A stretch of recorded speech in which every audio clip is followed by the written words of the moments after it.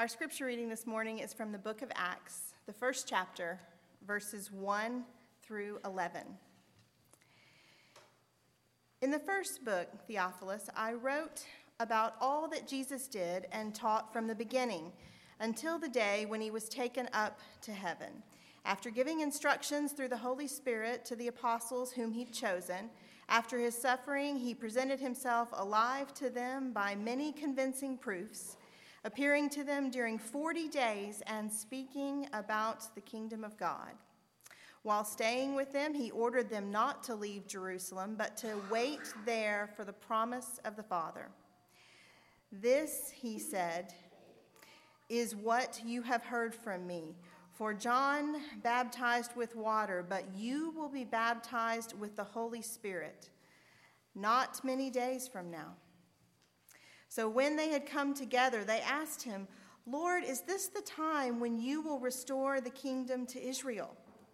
He replied, it is not for you to know the times or periods that the Father has set by his own authority, but you will receive power when the Holy Spirit comes upon you, and you will be my witnesses in Jerusalem and in all of Judea and Samaria and to the ends of the earth.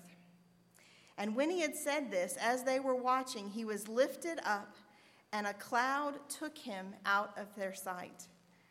And while he was going, and they were gazing up toward heaven, suddenly 2 men in white robes stood by them, and they said, Men of Galilee, why do you stand looking up toward heaven? This same Jesus who has been taken up from you into heaven will come in the same way as you saw him go into heaven. This is one of our sacred stories. Thanks be to God. Well, I must begin this morning by thanking you for the opportunity to be with you in the pulpit today. I am honored that you have entrusted this role to me today. And I must say that as I've prepared this sermon, I have found myself in a bit of a swirl of emotions. While I'm relatively new to Lakeshore, I am not new to Waco. And many in this congregation I have known and admired since I was a toddler. So many of you have been my mentors, my heroes, and the grown-ups in my formative years who I came to know in the Baylor family.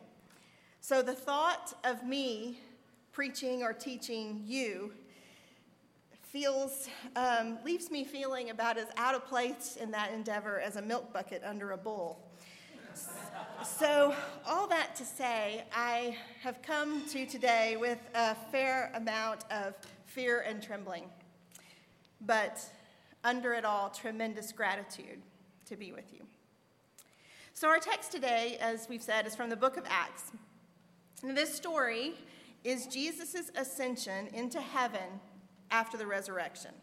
Now, Luke is the only gospel writer to distinguish Jesus' ascension from his resurrection as a separate event.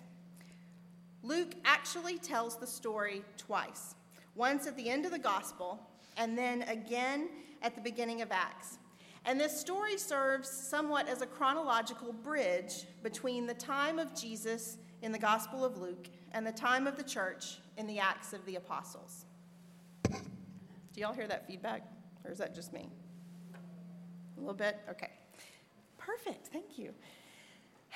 While some details differ between the two stories, basically the gist of our text today is a short prologue in the first 5 verses, providing a reader's digest of Jesus' acts on earth. And then Jesus offers some post-resurrection instructions concerning location and the importance of waiting for the coming baptism of the Holy Spirit. And the disciples ask a question about whether now is the time when God will restore the kingdom of Israel. And the disciples get the terribly unsatisfying answer that now's not the time for you to know, nor should you even be thinking about that. And Jesus underlines again the coming sign of power, which will give them authority to be witnesses in Jerusalem and in Judea and Samaria and to the ends of the earth. And then Jesus makes an exit upward via cloud as the disciples watch. And then, almost in a Saturday Night Live skit fashion, these two individuals, robed in white, believed to be angels, appear looking at them and looking in the sky and saying, "Why do you stare in the sky? This same Jesus who just left, he'll be back." Now, I don't know about you, but I'm not a big fan of this passage. Honestly, I can't remember hearing too many sermons on it. Sure, we definitely hit the witnesses to the end of the earth part, but the whole floating up into the sky part is not one we Protestants have tended to know much of what to do with. Furthermore, it's difficult even for hardcore literalists to entertain Jesus physically floating up through space. In addition, the story has always seemed a bit forced to me, like the life story of Jesus is just wrapped up too neatly / bizarrely, providing a dramatic way to explain Jesus' absence in a post-resurrection world. But even apart from all of those things, I don't like the passage because it is so completely unsatisfying. Take a moment and try to turn off that part of your brain that wants to jump to what Paul Harvey would say is the rest of the story. Take off those Pentecost glasses and put yourself in the position of the disciples in that moment at that time. There you are, a people who had witnessed all of these amazing things, seen this guy who you thought was the Messiah die and be a brutal death and be buried, and then you grieve for 3 days thinking it was all some kind of sick miscalculation of faith, and then he is raised from the dead, and you start to have hope again and maybe think that the ground is stable beneath you, and then Jesus is with you for 40 days, and Jesus is going to take back the power, and the kingdom of God is going to prevail, and Israel is going to be restored. And then Jesus says, it's not for you to know. In the meantime, great things are coming your way, and you're going to be witnesses all over the place. And then he just fades away on a cloud. If I'm truly able to live in that moment and not jump to the Pentecost story, but really linger here in the moment, the prevailing thing I experience in this passage is loss. It's not a triumphal exit. Maybe it should be, but it doesn't feel that way to me. It's melancholy and uncertainty. Just behind the great fullness of Easter comes this confusing absence. It's that post-holiday blues when the company leaves, the decorations come down, and you change the sheets and put away the good dishes and just sit in the quiet, and the emptiness kind of steeps in your heart. I don't like that. It doesn't feel good. And I don't know about you, but I'm pretty worn out with loss. If we look around at our world today, it is everywhere. Politically, we are a more divided people than we have ever been. Environmentally, it seems that we cycle from one disaster after another, and people can barely recover from one devastation before another in another part of the world takes the stage. And loss is not relegated to these big macro levels of life. I think we can all name some personal grief that we bear in watching a loved one suffer from a debilitating illness, or from the lasting impacts of a poor choice, or some other circumstance that just can't be righted. One of my favorite authors is Pema Chodron. I highly recommend her if you have not read her. I've been reading several of her works lately, and a prevailing message in several of her books is that when you experience uneasiness, don't run from it. Lean into it and see what that moment has to teach you. So if I take her advice and I lean into this uneasiness, I find the moment changes a bit. It feels less like abandonment and more like a moment to breathe. I'm reminded that maybe the ascension teaches us to trust these moments that feel so absent and melancholy. These spaces between the experiences in our life as the place where a new history is possible. If we can let ourselves be suspended in that moment, maybe even let our mouths fall open for a moment in astonished disbelief, we may find ourselves beginning again, changed, maybe more mature. There are times when the experience of Christ's absence helps us figure out how to carry the light ourselves, to discover the power of an Easter life within us. There is both loss and power and death and resurrection in this mysterious realization that incarnation includes us as the body of Christ. Christ is not removed from us in our universe, but now pervades it. This same Jesus in a people called in Christ's name. These earthly-minded angels help us write our vision, reminding the disciples then and the disciples today who we are, that we may not have the best track record.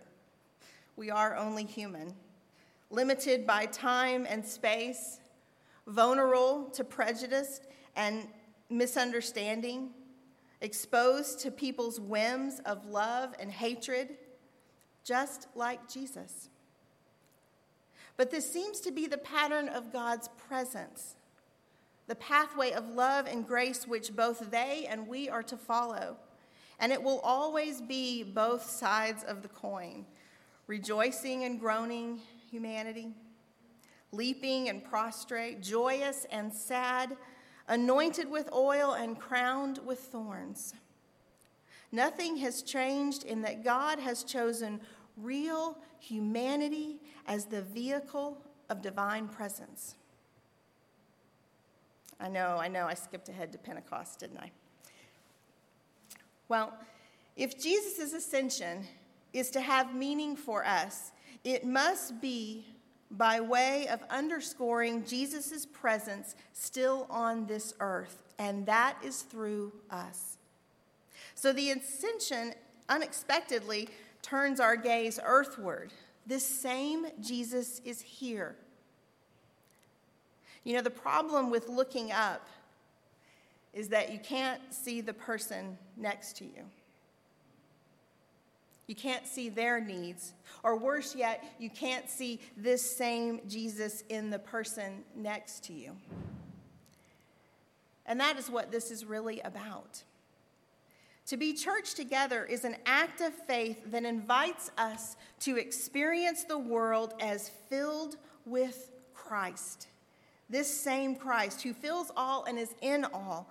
And the natural byproduct of that worldview is a crazy big love that can ride the waves of chaos in life and the losses in life because we care more about being the body of Christ than we care that we might get hurt by unfortunate circumstances or a callous world in the process.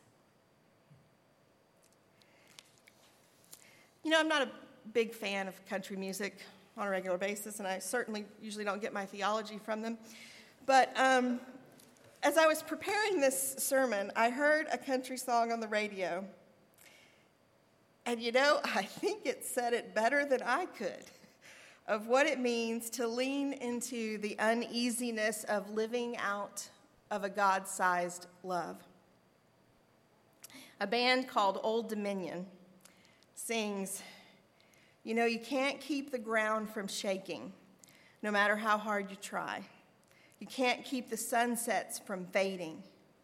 You got to treat your love like you're jumping off a rope swing, maybe because the whole thing is really just a shot in the dark. But you got to love like there's no such thing as a broken heart." Some of you know that song. At the end, it's pretty powerful. I think it's just a nuance in the way the music is, but they actually say you got to love, love, love as a broken heart.